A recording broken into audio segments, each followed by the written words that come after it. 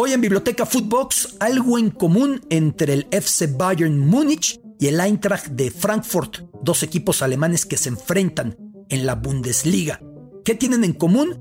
Su aeropuerto que desplaza masas, ser relevantes ciudades del sur de Alemania, pero sobre todo un episodio traumático a inicios de los años 30, tiempos de la llegada del régimen nazi, cuando los dos fueron catalogados como Judenklub o clubes judíos. ¿Qué pasó? ¿Cómo fue la historia? ¿Por qué se le catalogó así a estos equipos? ¿Y qué sucedió después? Hoy en Biblioteca Footbox.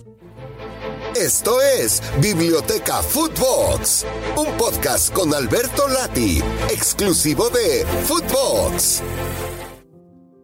Biblioteca Footbox, con el placer de saludarle y con un partido en la Bundesliga en esta jornada entre el Eintracht de Frankfurt y el Bayern de Múnich. Dos equipos que comparten, más allá de sus muy diferentes presentes, el Eintracht ya muy alejado de la hegemonía que llegó a tener. Hay que recordar que el Eintracht todavía llegó a ser campeón un tiempo atrás en el fútbol alemán.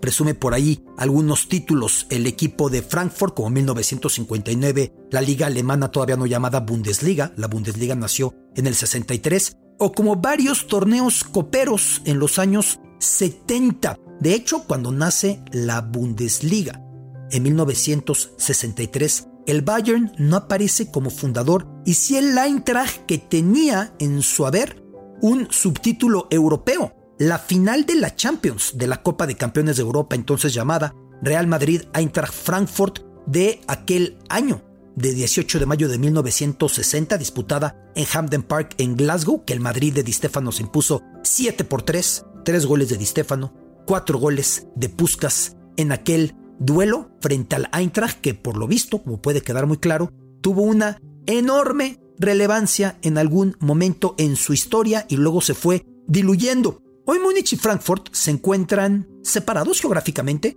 por unos 390 kilómetros. Si usted toma esa autopista a un momento ligero de tránsito, podría llevar a tomarle 3 horas para llegar de una a la otra, las dos ciudades más importantes del sur de Alemania. En un momento de tráfico puede ser mucho más, pero también compiten las dos ciudades por tener el aeropuerto más hegemónico, de mayor tráfico. El aeropuerto de Múnich llegó a acercarse al volumen que mueve el de Frankfurt, pero últimamente el de Frankfurt tiene mayor hegemonía. Se calcula que incluso un 30% más, 20% más de movimiento de pasajeros y de cargo en esa ciudad de Frankfurt, ante el símbolo de euro, porque es el corazón bursátil, no solo aeroportuario, es el corazón bursátil de Europa, y entonces aparece el símbolo del euro y la gente se va a retratar ahí.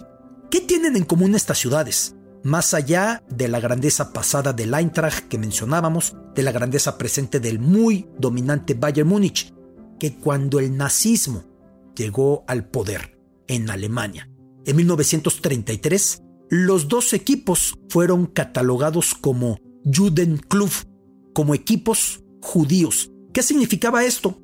Al detectar el aparato nazi, que había presencia de personas de religión judía o personas de ascendencia judía, porque muchos ya no eran ni practicantes, al detectar eso, era intervenido el equipo y empezaba una política de arianización. ¿Qué era esa política de arianización? Buscar colocar o obligar a colocar en esos puestos directivos, jugadores, empleados, burócratas, lo que fuera, a personas, entre comillas, arias, a personas alemanas, a las que no se detectara en su ascendencia inmediata la presencia de algún antepasado judío. Frankfurt era una ciudad sumamente judía en aquel momento. De hecho, al equipo era común llamarle los chicos judíos, porque aparecían en la alineación futbolistas de esta religión, aparecían en la directiva personajes de esta religión. De hecho, por esa época estaba muy en boga una de las corrientes de pensamiento y académicas más relevantes del siglo XX, la muy célebre, la muy impactante Escuela de Frankfurt. Una escuela de Frankfurt cuya mayoría de pensadores eran de religión judía o descendientes de personas de religión judía, porque muchos de hecho eran hasta ateos o asimilados al cristianismo, etc. De inmediato viene a la cabeza Theodor Adorno, de los personajes más importantes en el pensamiento del siglo XX, pero también judío Max Horkheimer o también judío Erich Fromm, que ha sido muy leído y una otra vez Erich Fromm. Lo mismo Leo Löwenthal era judío, lo mismo Franz Leopold Neumann era judío, lo mismo Henry Grossman era de esta religión. Llegamos a Walter Benjamin, llegamos a Ernst Bloch, que están vinculados a esta corriente. Llegamos a Jürgen Habermas, posteriormente vinculado a esta corriente, a la escuela de Frankfurt. No solamente era el equipo del Eintracht, que debe su nombre. Eintracht significa armonía, concordia, unión, porque fueron unidos muchos equipos para que naciera el Eintracht, y de hecho mezclando los colores de esos equipos se hizo el uniforme del Eintracht, y por eso quedó lo de Eintracht, lo de unión, no por unificación alemana. En 1871, aunque algunos así lo estén planteando, es que pusieron Eintracht por la concordia de la unificación alemana. Así que no solamente el Eintracht tenía esa presencia judía, sino también a nivel académico, a nivel universitario, a nivel investigación, a nivel divulgación, a nivel debate. También en ese sentido cultural estaba tan presente en la escuela de Frankfurt esta religión o antepasados de esta religión. Al tiempo de que al Eintracht se le denominaba los chicos judíos cuando saltaba a la cancha, el Bayern Múnich puede destacar haber tenido como uno de los personajes más relevantes de su historia a un judío, y por eso la intervención del régimen nazi. Por eso haber sido catalogado como club judío o Judenklub por el régimen nazi. Kurt Landauer fue presidente del club Bayern Múnich y fue capturado en 1938, preso, procesado por su religión, por el régimen nazi. A inicios del siglo XX, cuando iba surgiendo el FC Bayern, había sido portero del recién nacido Bayern Múnich, jugando en la cancha que se ubicaba en el Theresienwiese, justo donde de hecho se realiza anualmente la borrachera tremenda del Oktoberfest. Lo de Theresienwiese se traduce como los prados de Teresa, recordando la boda de Teresa con un príncipe bávaro, etc. Ahí se realiza el Oktoberfest en Theresienwiese, y ahí era la cancha del FC Bayern en la que le tocó atajar a este personaje, Kurt Landauer. Un club, el Bayern, en cuya acta de fundación aparecen dos personajes judíos, una institución que Landauer iba a llegar a presidir luego de haber sido soldado y héroe de guerra en la Primera Guerra Mundial, héroe de guerra alemán. Así que él regresa al Bayern después de su papel como soldado, y bajo su tutela, bajo su presidencia, en 1932 el Bayern Múnich gana su primera liga alemana. En ese instante el entrenador también era casualmente judío, lo que habla de la alta presencia de judíos en el sur de Alemania en aquel instante inmediatamente anterior a la llegada del nazismo en 1933. El entrenador era el apodado Dombi Richard Kuhn, quien luego iba a dirigir al Fútbol Club Barcelona. Así que cuando el régimen nazi en 1933 llega al control e impone la política de hacer arias las instituciones deportivas, culturales, todas, e ir llevando a prisión e ir cerrando los derechos y el cerco de represión sobre personas judías, decide en Múnich privilegiar completamente al otro equipo de la ciudad, el 1860 Múnich o 1860 Múnich, por como se dice esta cifra,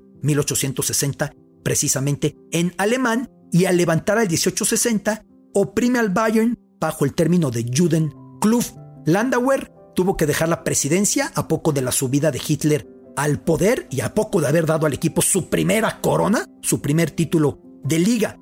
Después el Bayern empezó a cooperar de más, y eso es el tema de un profundo debate que sigue teniendo investigaciones, porque antes de que fuera obligatorio echar a los integrantes judíos de la institución, el Bayern los fue quitando. Cuando llegó el nazismo, 5% de los integrantes del Bayern eran de esta religión o de ascendencia de antepasados en esta religión, y el Bayern se adelantó al régimen y dijo: los echo de una vez, los inhabilito de una vez, los expulso de una vez. Landauer, el presidente, el que fuera portero, el que diera su primera liga al Bayern, sobreviviría el campo de concentración de Dachau, que se encuentra en la periferia de Múnich o muy cercano a Múnich, por decirlo. Es un recorrido inmediato ir a visitarlo y a estremecerse, y al lograr sobrevivir se refugia en Ginebra, en Suiza. Quiso el destino que en 1943 el Bayern, ese Bayern en el que él había atajado, ese Bayern al que él había hecho campeón, entonces entrenado por el conocido militar nazi Joseph Sauter, jugara en Ginebra un partido amistoso contra la selección suiza en plena Segunda Guerra Mundial. Para incredulidad de este personaje, de este capo nazi que era el entrenador Joseph Sauter, los jugadores se fueron todos en fila a abrazar, a saludar, a presentar sus respetos a Landauer, que se encontraba en la tribuna. La Gestapo no daba crédito, pero el cariño que tenían por este personaje era demasiado. Algunos de estos futbolistas, según investigaciones recientes, tuvieron pleitos contra elementos de las juventudes hitlerianas por su oposición a las políticas de represión a los judíos. Algunos más del equipo, como Willy Siemensgaita, fue repudiado por pedir una foto a Jesse Owens en Berlín 36, por pedir la foto a un afroamericano. ¿Cómo podía ser cuando los arios eran superiores? Y se planteó la presencia de Owens como la batalla de los colores, pensando que iba a ganar esa batalla de los colores Long, el alemán, y finalmente perdió ante Owens e hicieron una gran amistad. Eso es motivo de otra biblioteca Footbox que ya haremos. Terminada la guerra, con casi la totalidad de la familia de Landauer asesinada por su religión, ejecutada por ser judía, Landauer fue suplicado para que volviera a la presidencia del equipo. Karl-Heinz Rummenigge, una figura medular en el Bayern, primero como jugador en los 70, en los 80, luego como directivo, como presidente, se ha referido a Landauer como el padre del Bayern Múnich moderno. Hoy bastan 20 minutos en coche para llegar hasta Dachau desde el estadio Allianz Arena, un estadio Allianz Arena que constantemente coloca pancartas celebrando y recordando el legado de ese prisionero de número 20009, el prisionero 20.009 de Dachau, que fuera portero, que fuera presidente, que les diera su primera liga, al que fueran a abrazar los jugadores para incredulidad y molestia y hartazgo de la Gestapo en plena Segunda Guerra Mundial en Suiza, y que luego regresó a la presidencia del equipo. En cuanto a otros equipos calificados como Judenklub, basta decir el Austria de Viena, cuando se da la anexión de Austria por la Alemania nazi, la llamada Anschluss en 1938, también ahí fue catalogado el Club Austria de Viena como Judenklub o Club Judío. Ahí jugaba el gran Mozart del fútbol, Der Papier, el hombre de papel, el maravilloso y virtuoso Matthias Sindelar, ese jugador que se negaría a actuar para la selección alemana que había absorbido a la austriaca en 1938.